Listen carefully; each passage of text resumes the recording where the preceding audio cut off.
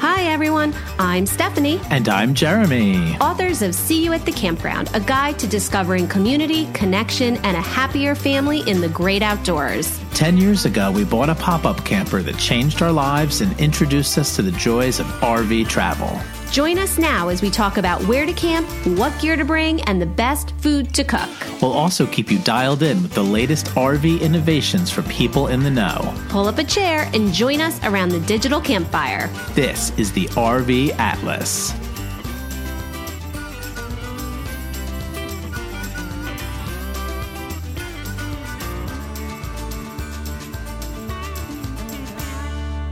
Hello, everybody, and welcome to today's episode of the RV Atlas. We are back with Carrie Cox Week, and I'm so excited to have her, and I know Stephanie's excited to have her, and we just have appreciated her great content so much over the years, and I'm dying to take a trip to Colorado. This is a dream trip for me, so again, selfishly, I'm just really excited to hear her campground review today. But before we dive in, we have a sponsored message from our friends at Jayco. Jayco has helped generation after generation create family memories since 1968. Offering travel trailers, fifth wheels, toy haulers, Class C and Class A motorhomes, it's easy to find the perfect Jayco for your family. With an industry-leading 2-year limited warranty, beautiful design, and innovative safety features, you can be confident in your Jayco. Visit your local Jayco dealer or head on over to jayco.com for more information. Jayco, generations of family fun. Carrie, welcome back to the show. Hey, Carrie. Hey, I'm so excited to tell you about Colorado. This is better than Shark Week. Yeah. Well, Colorado campgrounds are actually pretty tricky for people to navigate. So this is great, right? Like there's a lot of options, but people are always like very confused about which ones are good for accessing what places of the park. And so I think that just having a wonderful recommendation will really help folks. Yeah, it's one of those places where there's just not like that clear choice. You know how you go to some national parks and you're like, everybody says, this is the 10 out of 10. This is the best you can get. Do this park. You'll love it even if you weren't going to the national park. And unfortunately for Rocky Mountain National Park, there just isn't that 10 out of 10. There's lots of parks that have good aspects and they have drawbacks. And this is such a popular place, and so it really helped me. I hoped it helped other people to kind of get those details on this park that we're going to talk about today, Estes Park Campground at Mary's Lake. I think that's totally 100% correct. So I think that this is going to be super helpful for a lot of people. Yeah, and I think there even are some good ones that just then they're not close enough. There's ones that have tough cancellation policies. I think that's what Carrie's saying place, is there's not a clear choice, right? And in some national parks like Smokies, there's like 10 clear choices. So right? true. Yeah. So true. Right. So and you're like tortured trying to decide. All right, so tell us kind of where this campground is in relation to the actual park. So Estes Park is really that kind of home base for Rocky Mountain National Park. It's a really cute little town that has that, it kind of has some of that classic touristy stuff where you have your fudge shop, you have your t-shirt shops, but then you also find like lots of outdoorsy shops. So it's kind of like the little bit hipper tourist spot. But it puts you just right at the park's gate. And this Estes Park Campground at Mary's Lake is right in Estes Park. You're going to be 8,000 feet in elevation, which is nice because you get that cooler weather. And then you have wide open views of the Twin Sisters peaks right around there.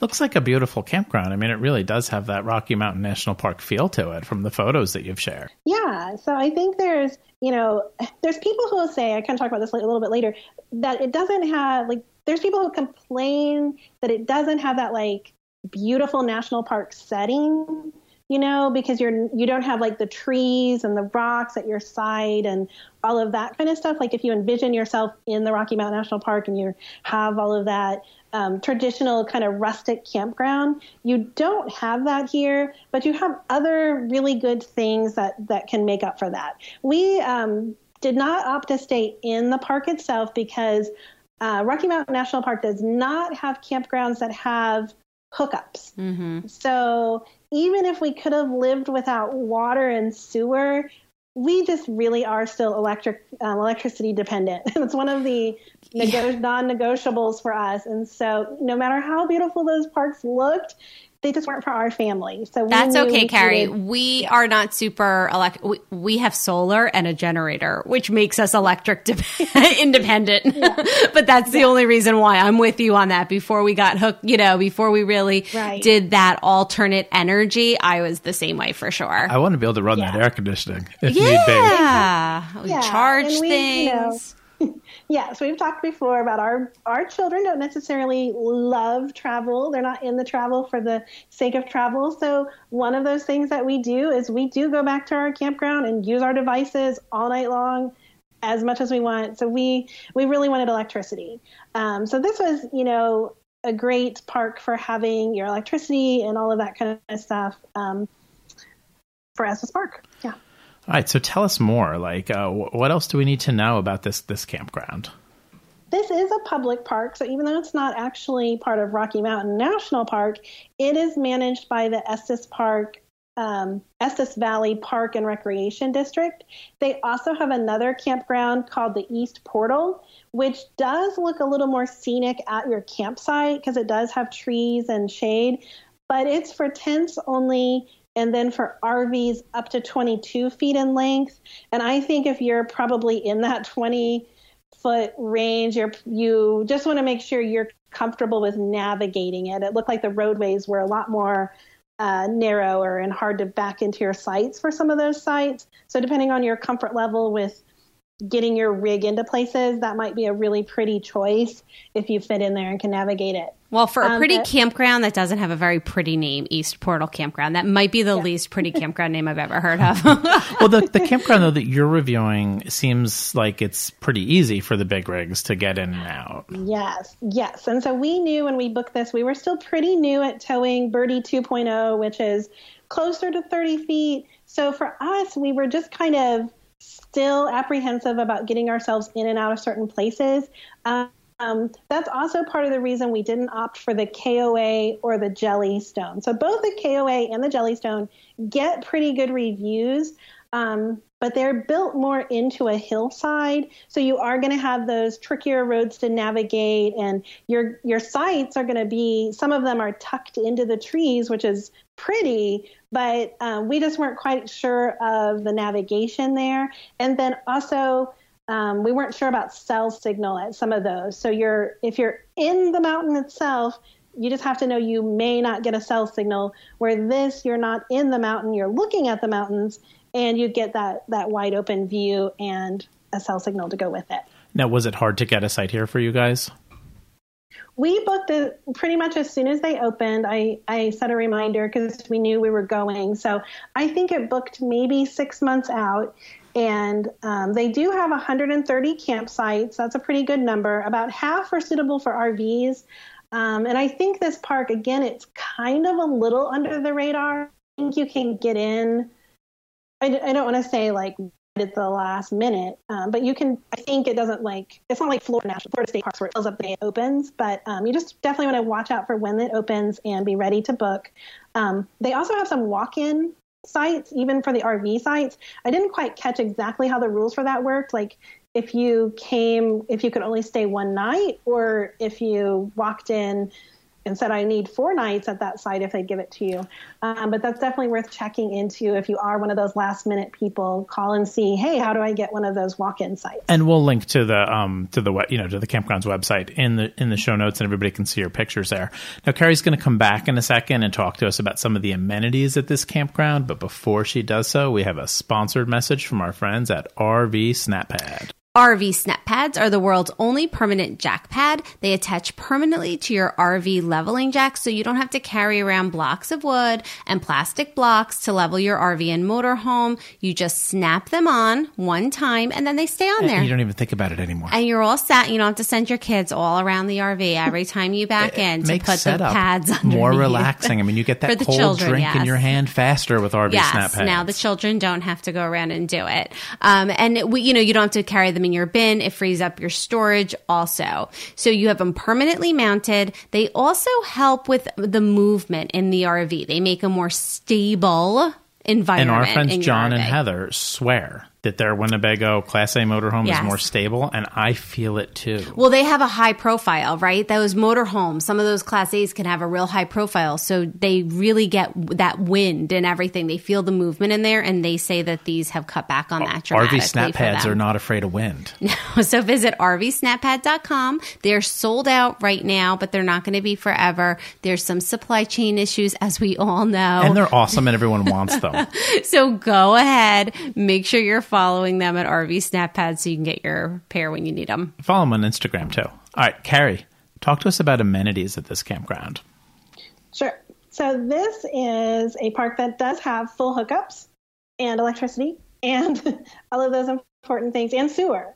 So that's what was important to us, because we really, again, we still use all of those.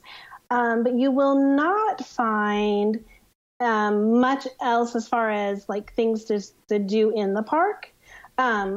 They have a pool, but it wasn't open while we were there, of course, due to COVID. And I don't know, like you can swim in Rocky Mountain or like in the Rockies, but the weather's often below 60 at night. So you're kind of, you just don't have great swimming weather. I guess some children will jump in there anyway. I think you mean our children. Yeah. No. Yeah. Which swim in like 60-degree weather in Mount Rushmore. Oh, they were swimming in Lake George. It was 53 degrees. Yeah, but no, we get it. I don't go in, and I don't pine for a pool in the mountain weather. Right. My kids turn themselves blue in San Francisco. You can walk across the street to Mary's Lake, but this is a lake that's not a swimming or kayaking lake or any of that, but it's good for fishing. They had some cool pictures in the camp store. So that's where, of course, the park gets its name, because it's across from Mary's Lake. They have a shower house, but you do have to pay for the showers. And I saw this question come up on the Facebook group, like, why do places charge for showers sometimes? My theory is partly, first of all, if it's a dry place where water, where they're regulating water, they're going to charge to keep you from taking an hour-long shower. And then secondly, in this area, you have a lot of boondockers or people camping in campgrounds without facilities. So I think they charge just to kind of keep those, get something out of those off the street people who might drive in and show up for the shower. Free showers might just attract the wrong crowd. Exactly. Those crazy boondockers. There's some Those crazy hippies dry in campers. Colorado. They got their Subaru Crosstreks that have been through hell and back and covered in stickers. And Towing their little handmade teardrop campers. Yeah, they're using their legal hippie weed. So you don't want them coming in taking advantage of your free showers. All right, any other insider details that we should know about if we're going to go here? So this campground does not have Wi-Fi, but like I said, you can get your Verizon signal. Estes Park does have some restaurants, McDonald's, there's coffee shops. There's not a lot of fast food in town. But my main insider details, get up to watch the sunrise at least once. It's really spectacular to see it coming over the ridge. You kind of see the morning light. So I spent my 45th birthday in this campground and got up and went out and watched the sunrise. So that's something really cool you can do here. Sounds good to me. All right, we have a little bit more info from Carrie and some recommendations for good eats around the campground. But before we dive in, talking about good eats, before we dive in, we have a sponsored message from our friends at Blackstone. Blackstone is the original outdoor griddle. With millions of Blackstones sold, they are changing the way that America cooks outdoors. Blackstone lets you cook everything you can cook on a traditional grill and 1,000 things you can't. Want an incredible breakfast? How about lunch or dinner? The solid steel flat top infuses the flavors, and you've got enough surface to cook for the hungriest army. Pick the size and style that is perfect for you, because there's a Blackstone for everybody. And if it's not a Blackstone, it's not a griddle. Cook anything, anytime, anywhere. Head over to blackstoneproducts.com to see their complete lineup of griddles and accessories. So now I'm hungry. Where do we eat around this campground?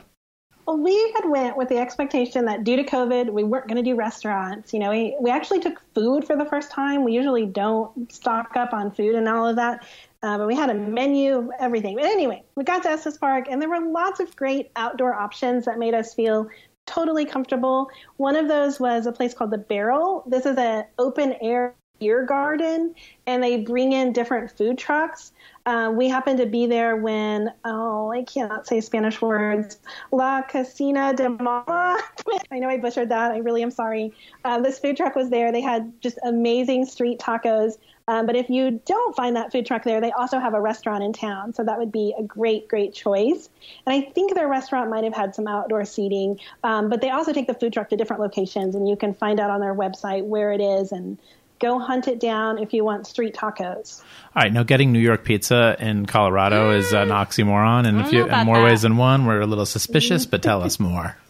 Yeah, so Antonio's Real New York Pizza, it has the word real in the title, and we believed they were the real deal because when I called, their answering machine had a guy with a New York accent. It was really funny. Carrie, you're from Missouri. I know. He was probably from Ohio. He was like playing The Sopranos on TV and trying to mimic it. Yeah.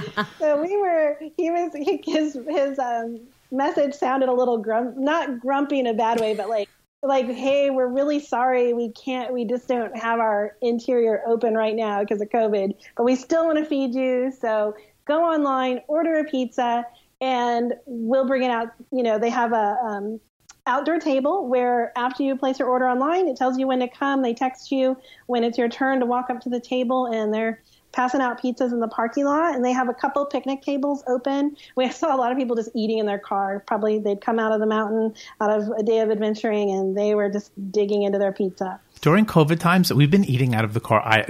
Stephanie's not been involved in this. No. The boys and I are constantly just opening the tailgate and just eating in the back of the truck. Yeah, we saw a lot of people doing that. And the weather is so beautiful there that you can totally do that. Like I said, I also had my birthday while I was there, and I really didn't want birthday cake, but we had passed this place called You Need Pie. And, that's some good marketing right there because I did need pie, it turned out. So we had really good coconut cream pie. I also liked that they had late hours. Sometimes pie places are those kind of places that close at 2. Yeah, like coffee shops or tea shops. Yeah. And you're like, what good does that do me? Yeah. So I was 9 o'clock, you can get your pie and be a night owl. So I think that's good marketing. And we went to this place called Fresh Burger Stop. It was a drive-through, but you could pick up homemade, really good burgers and fresh cut French fries. It was kind of crazy. While we were waiting in line, a dust devil blew up. So we were watching and we saw this sign go flying in the air and we're like, it must be windy. Well, then all of a sudden it turned into a real spiral cloud. I can't think of the word, but and a little house from a mini golf place went flying up. So Russell, here's another Russell story. He kind of panicked. He was like, we've got to get out of here. That's coming at us. And I'm like, where are we going to go? And he's like, I don't know. So he just kind of gunned it and got us out of the line where we were waiting to pick up our burgers. We took off. Well, there was nowhere to go. And of course the wind hit us and it was just smacked the car. It was no big deal. But we come from Tornado Alley. So you just don't know when it's going to turn into a big deal. You have a healthy respect for weather. We're going to do a whole other episode with Russell, Russell's version of the trip. And he's going to be like, Carrie's full of it. This whole trip was miserable. It was tornadoes and I couldn't pee in the stream and all of that stuff. You got a couple. Go ahead. This was totally a trip to indulge me. I have to say, my family, they like, seeing different things, but they're not as obsessed with the mountains as I am. So this was really all about me. It was supposed to be our son Ben's kind of senior going away trip, his last trip for college. And our younger son ended up getting to join us because his summer camp got canceled. So I was secretly happy because I got to drag all my family to the mountains, whether they were all happy or not. You all look happy in the pictures. So you were happy or you were doing a good job faking it? My 15-year-old will say, oh, is this the Instagram version of our life? So you just have to always know our life is not always the Instagram version. There's tornadoes, there's peeing on the Continental Divide, but there's also Huckleberry ice cream.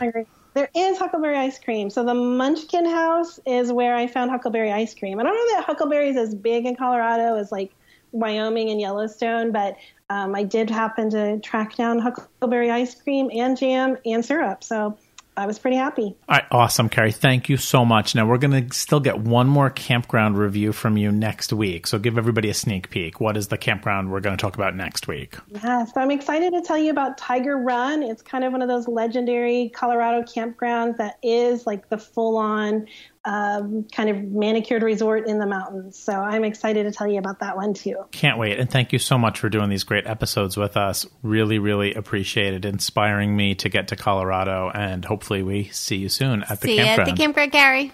See ya. Thanks. A big thank you for listening to this episode of the RV Atlas. And a big thank you to our sponsors. They provide great quality products and resources for RVers and also support the production of this show. We personally believe in them and are happy to share our favorite products with you. You can find blog posts and links with everything mentioned in this episode over at thervatlas.com. And you can join the friendliest group of RVers over on Facebook in our private RV Atlas group. And as always, we'll see you at the campground. See you at the campground.